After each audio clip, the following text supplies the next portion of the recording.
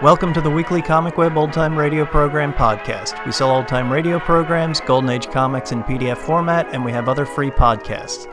Visit comicweb.com for more information or find us on Facebook and iTunes. This week we are broadcasting the first episode of Sleep No More, called The Waxwork. It first aired on November 7th, 1956.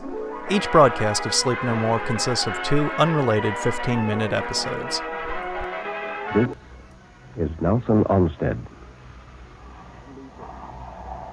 Sleep no more.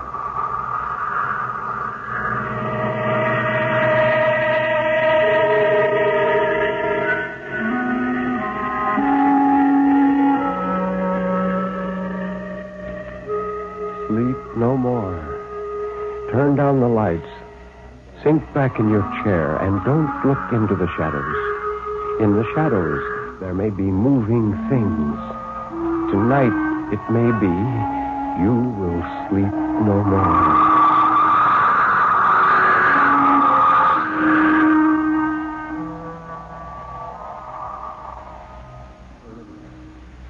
Good evening. This is Ben Grauer introducing tonight's Tale of Terror, told by Nelson Olmsted on the National Broadcasting Company's presentation of Sleep No More. The story of terror can be as simple as a sheeted ghost rattling chains. It can be a complex and hidden world of horror, lurking in such unholy dimensions as only the dead and the moonstruck can glimpse. Or it can be those terrible, fathomless shadows which lie buried deep in the primitive mind of civilized man. And for this evening, well, Nelson Olmsted, tell us about this evening's story. Once in a while in my reading, I come across a short story so different, so powerful, so well written, that I can't forget it. Our first story tonight is a case in point, written by one of England's masters of the short story art, A.M. Burrage. It's about a man who went out of his way to scare himself to the absolute limit. Listen while I tell you about The Waxwork.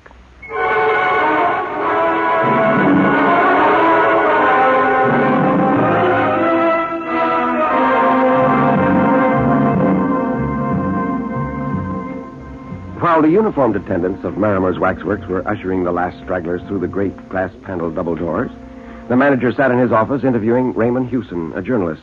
The manager was speaking. Yes, Mr. Hewson. It used to be said years ago that Madame Tussauds would give a man £100 for sleeping alone in the Chamber of Horrors. I hope you don't think that we've made any such offer, Mr. Hewson. However, if you get your story printed in the Morning Echo, there will be a £5 note waiting for you here when you care to come and call for it. Well, that's satisfactory. Fine. But, first of all, it's no small ordeal that you're proposing to undertake. I'd like to be quite sure about you, and I'd like you to be quite sure about yourself. I own I shouldn't care to take it on. I've seen those wax figures dressed and undressed, and I know all about the process of their manufacture. I can walk about in their company downstairs as unmoved as if I were walking among so many skittles. But I should hate having to sleep down there among them, alone. Well, why? I don't know. There isn't any reason. I don't believe in ghosts. It's just that I couldn't sit alone among them at night, with their seeming to stare at me the way they do. No, the whole atmosphere of the place is unpleasant.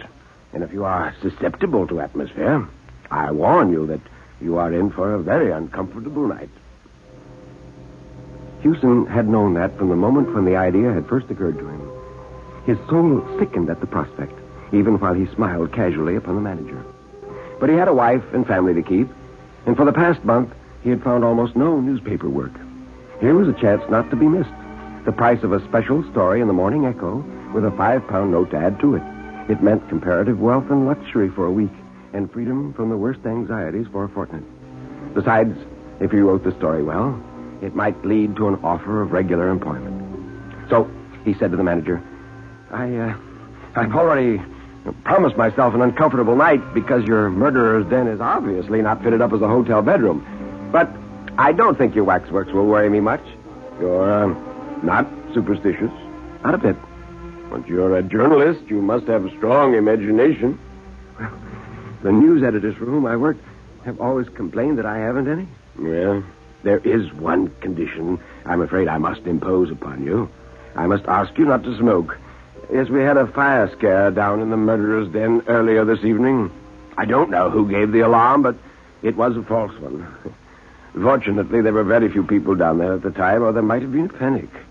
And now, if you're ready, we'll go. Well, Hewson followed the manager through half a dozen rooms where attendants were busy shrouding the wax figures. Beyond these rooms was the murderer's den. It was a room of irregular shape with a vaulted roof. By design, an eerie and uncomfortable chamber whose atmosphere invited its visitors to speak in whispers. The waxwork murderers stood on low pedestals. The manager, walking around with Hewson, pointed out several of the more interesting of these unholy criminals, and Hewson pointed and whispered, "Who's that?" Oh? I was coming to him. Come and have a good look at him. Oh, this is our starboarder, Dr. Burdett. Uh-huh. Yes, I think I've heard the name, but I forget in connection with what. Well, you'd remember better if you were a Frenchman. For some long while, that man was the terror of Paris, yes. As he carried on his work of healing by day and throat-cutting by night when the fit was on him. He killed for the sheer devilish pleasure it gave him to kill, and always in the same way, with a razor. Yes. After his last crime, he left a clue behind which set the police upon his track. One clue led to another, and before very long, they knew that they were on the track of the Parisian equivalent of our Jack the Ripper. But when he realized that the police were closing about him, he mysteriously disappeared. And ever since, the police of every civilized country have been looking for him. Yes, well, I don't like him at all. Ooh, what eyes he's got. Yes. This wax figure's a little masterpiece. You find the eyes bite into you? Well, now, that's excellent realism, then. For Burdett practiced mesmerism and was supposed to mesmerize his victims before dispatching them. Huh. Wait, I thought I saw him move. Yes. You'll have more than one optical illusion before the night's out, I expect. You shan't be locked in. You can come upstairs when you've had enough of it. Well, good night, Mr. Hewson. Good night. I'll see you in the morning. The manager left, and Hewson got ready for the night. He wheeled the armchair a little way down the central gangway and deliberately turned it so that its back was toward the effigy of Dr. Burdett. For some undefined reason, he liked Dr. Burdett a great deal less than his companions. Busying himself with arranging the chair, he was almost lighthearted. But when the attendant's footfalls had died away and a deep hush stole over the chamber, he realized that he had no slight ordeal before him. The dim, unwavering light fell on the rows of figures, which were so uncannily like human beings that the silence and the stillness seemed unnatural and even ghastly. The eyes of Dr. Burdett's effigy haunted and tormented him, and he itched with a desire to turn and look. At last he could stand it no longer and quickly looked behind him. Among the many figures standing in the stiff, unnatural poses, the effigy of the dreadful little doctor stood out with a queer prominence. Hewson looked into the doctor's eyes for one agonized second and turned again to face the other direction. It struck him, in the moment or two, while he'd looked behind him, that there had been the least subtle change in the grouping of the figures in front. Hewson held his breath for a moment, and then drew his courage back to him as a man lifts a weight. He remembered the words of more than one news editor and laughed savagely to himself, saying, "Yes, and they tell me I've got no imagination." He thought this was very cowardly and very absurd. They were only waxworks, and they couldn't move. Let him hold that thought, and all would be well. But then, why all that silent unrest about him? A subtle something in the air which didn't quite break the silence and happened whichever way he looked, just beyond the boundaries of his vision. Suddenly, he heard somebody breathing. He swung around quickly to encounter the mild but baleful stare of Dr. Burdett. No change. Oh, this was a little too much. It was bad enough that the waxwork effigies of murderers should move when they weren't being watched, but it was intolerable that they should breathe. Somebody was breathing. Or was it his own breath, which sounded to him as if it came from a distance? He sat rigid, listening and straining, until he exhaled with a long sigh. His own breath, after all, or, if not, something had divined that he was listening and had at that moment ceased breathing. Now, this would not do. This distinctly would not do. He must clutch at something, grip with his mind upon something which belonged essentially to the workaday world, to the daylight London streets. He was Raymond Hewson, an unsuccessful journalist, a living and breathing man. And these figures grouped around him were only dummies, so they could neither move nor whisper. Still, the gaze of Dr. Burdett urged, challenged, and finally compelled him to turn. Hewson half turned and then swung his chair so as to bring him face to face with those dreadful hypnotic eyes. Hewson's own eyes were dilated, and his mouth lifted at the corners in a snarl. And then Hewson spoke and woke 100 sinister echoes. "You moved, blast you! Yes, you did! I saw you!" And then he sat quite still, staring straight before him, like a man found frozen in the Arctic snows. Dr. Burdett's movements were leisurely. He stepped off his pedestal with the mincing care of a lady alighting from a bus. He stepped off the platform and sat down on the edge facing Hewson. And then he nodded and smiled, and he said, "Good evening." He spoke in perfect English with only a trace of foreign accent. I need hardly tell you that not until I overheard the conversation between you and the worthy manager of this establishment did I suspect that I should have the pleasure of a companion here for the night. Now, you cannot move or speak without my bidding, but you can hear me perfectly well. Now, something tells me that you are, shall I say, nervous? My dear sir, have no illusions. I am not one of these contemptible effigies miraculously come to life. I am Dr. Burdett himself. Let me explain. Circumstances with which I need not fatigue you have made it desirable that I should live in England. I was close to this building this evening when I saw a policeman regarding me a bit too curiously. So I mingled with the crowd, and I came in here, and an inspiration showed me a certain means of escape. I raised a cry of fire, and when all the fools had rushed up the stairs, I stripped my effigy of the caped coat, which you behold me wearing. I donned it, I hid my effigy under the platform at the back, and I took its place on the pedestal. I own that I have spent a very fatiguing evening, but fortunately I was not always being watched and had opportunities to draw an occasional deep breath and ease the rigidity of my pose. Oh, one small boy screamed and exclaimed that he saw me moving. I understood that he was to be whipped and put straight to bed on his return home, and I can only hope that the threat has been executed to the letter. I am obliged to the chance which brought us together tonight, and perhaps it would seem ungrateful to complain. From motives of personal safety, my activities have been somewhat curtailed of late years, and I am glad of this opportunity of gratifying my somewhat unusual whim. But you have a skinny neck, sir, if you will overlook a personal remark. I should never have selected you from choice. I like men with thick necks, thick red necks. This, which I have in my hand, is a little French razor. They're not much used in England, but perhaps you know them. Yes, one strops them on wood. The blade, you will observe, is very narrow. They do not cut very deep, but deep enough. In just one little moment, you will see for yourself. Now, my friend, you will have the goodness to raise your chin a little. Thank you. A little more. Just a little more. Ah, thank you. Merci, monsieur. Ah, merci. Merci. In the morning, the sunrise began to mingle with subdued light from the electric bulbs. And this mingled illumination added a certain ghastliness to a scene which needed no additional touch of horror. The waxwork figures stood apathetically in their places. In their midst, on the center gangway, Hewson sat still, leaning far back in his armchair. His chin was up-tilted, as if he were awaiting to receive attention from a barber.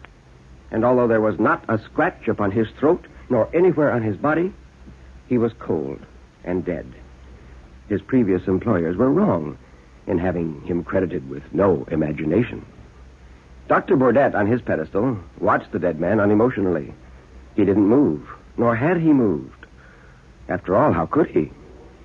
He was only a waxwork.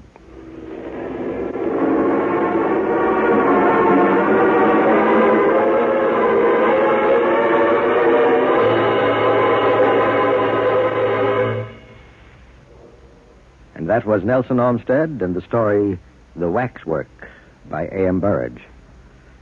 And now you have a second tale for us? Indeed, I have been.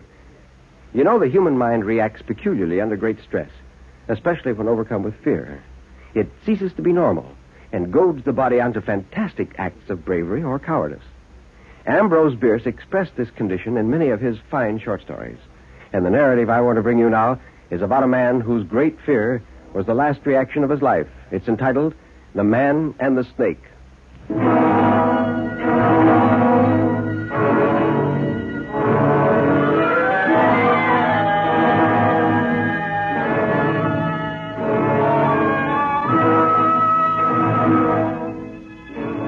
Stretched at ease upon a sofa in gown and slippers, Harker Brayton smiled as he read from Morrister's Marvels of Science.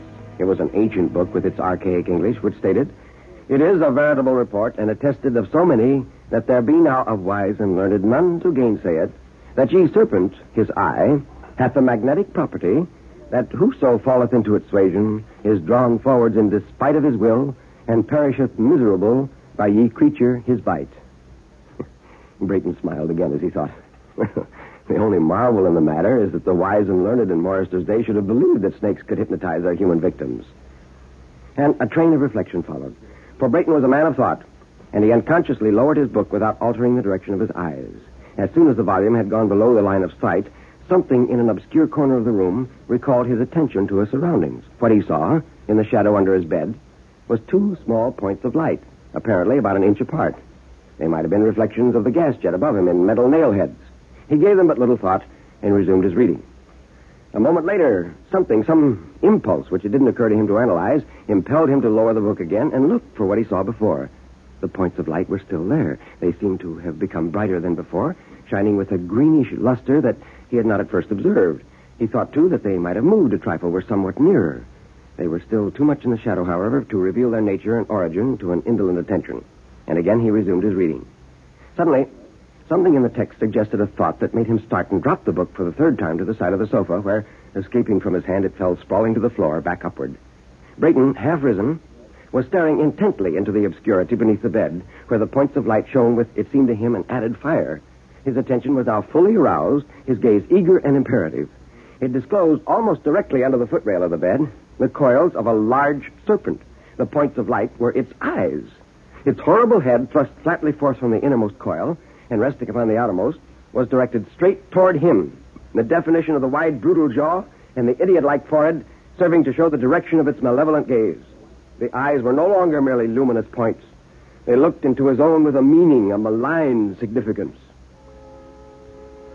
A snake in a bedroom of a modern city dwelling of a better sort is happily not so common a phenomenon as to make explanation altogether needless. Harker Brayton, a bachelor of 35, returning to San Francisco from all manner of remote and unfamiliar countries, had gladly accepted the hospitality of his friend, Dr. Druring, the distinguished scientist. Dr. Druring's house, a large, old-fashioned one in what is now an obscure quarter of the city, had an outer and visible aspect of proud reserve. It plainly would not associate with the contiguous elements of its altered environment and appeared to have developed some of the eccentricities which come of isolation. One of these was a wing, which was a combination of laboratory, menagerie, and museum. It was here that the doctor indulged the scientific side of his nature in the study of reptiles. He loved nature's vulgarians and described himself as the Zola of zoology.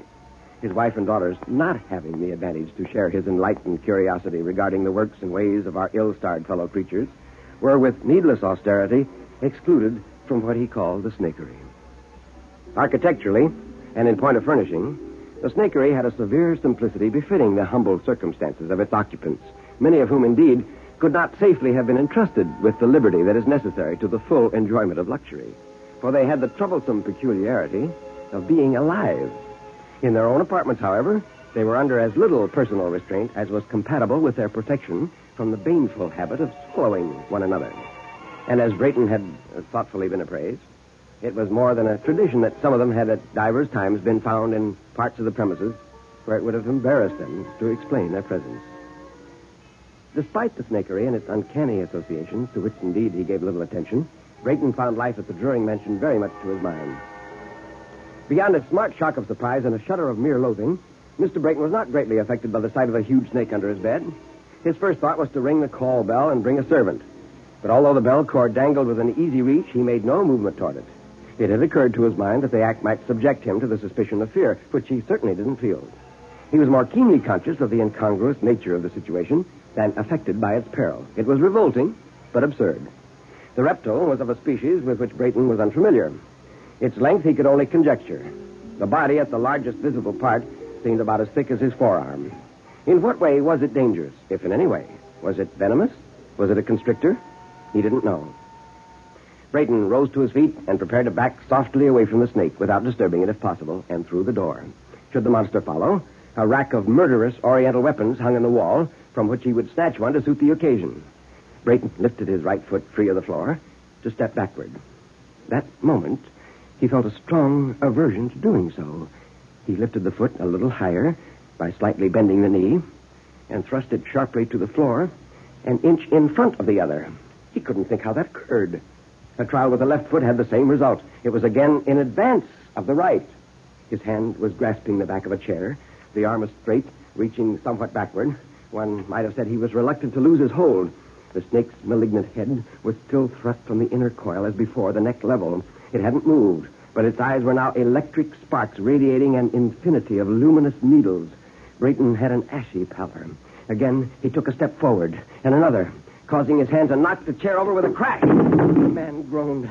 The snake made neither sound nor motion, but its eyes were two dazzling suns. The reptile itself was wholly concealed by them. They gave off enlarging rings of rich and vivid colors, which at their greatest expansion successively vanished like soap bubbles. They seemed to approach his very face and again were an immeasurable distance away. He heard, somewhere, the continued throbbing of a great drum, with desultory bursts of far music, inconceivably sweet, like the tones of an alien harp. He knew it was the sunrise melody of Memnon's statue, as though he stood in the Nile-side reeds, hearing with exalted sense that immortal anthem through the silence of the centuries.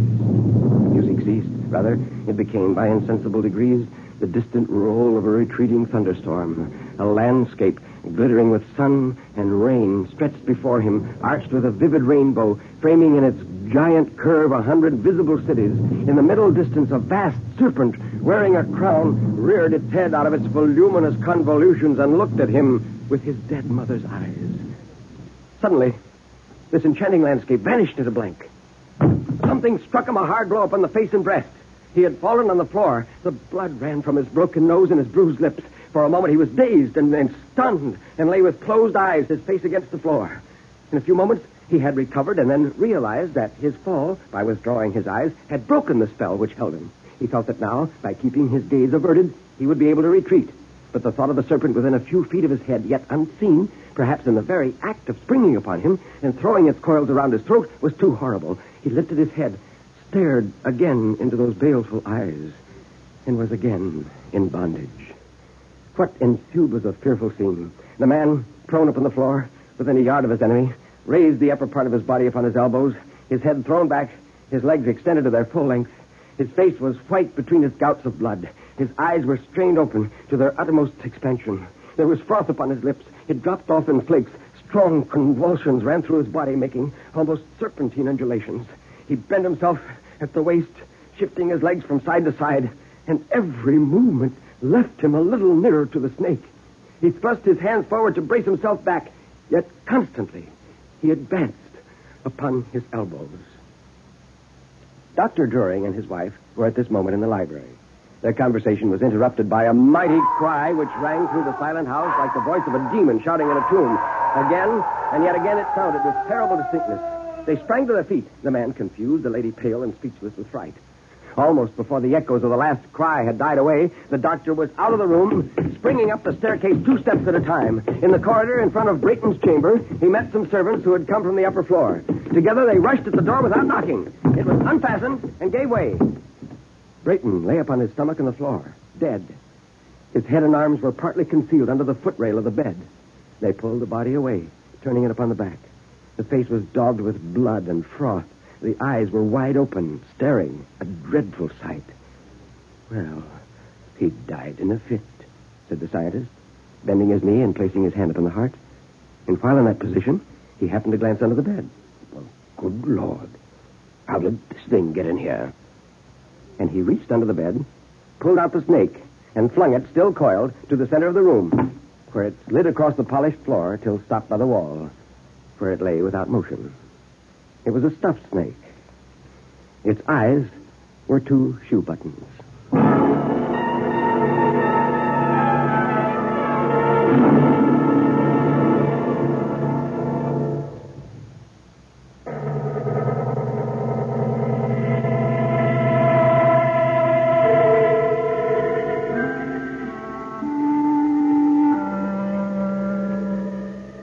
You can turn up the lights now. You can look around you. Nobody is there, really. Everything is all right, isn't it?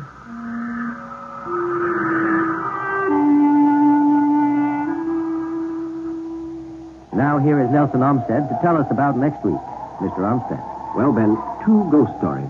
One is by Christopher Isherwood, about a man who, for reasons he doesn't understand, is able to get brief glimpses into the future. It's entitled, I Am Waiting. The second, Browdian Farm by A.M. Burridge, might best be described as an old-fashioned ghost story about a haunted house.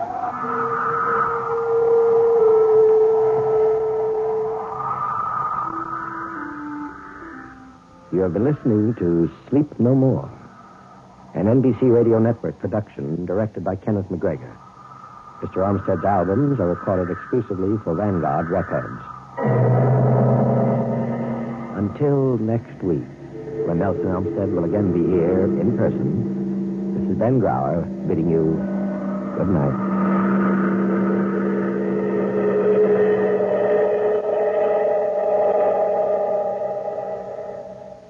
You can win $1,000 in the Bandstand contest. Send your name, address, and phone number to NBC New York today. Sleep No More is a horror program, but with a bit of a twist. It's narrated by Nelson Olmsted, spelled like Olmsted, so it can be mispronounced. In Sleep No More, Olmsted narrated his own adaptations of terror tales and science fantasy stories. Ben Grauer was the program's announcer. There is no cast of actors. Olmsted plays all of the parts. In order for this to work, Olmsted has to be very engaging, and luckily he is. Olmsted was such a good teller of tales that he was NBC's resident storyteller, a position he held for over a decade, beginning with The World's Greatest Short Stories and Dramas by Olmsted. Each episode of Sleep No More is a half hour, but each episode consists of 2 15-minute unrelated stories. So, how did Olmsted get his start narrating stories? When he wanted to break into the field in the 1930s, he noted that dramatic shows were expensive and there were no budgets available, but that the cheapest dramas for radio I could think of was the good literature read aloud, and he made quite a career of it. Thanks for listening, and we'll catch you next week.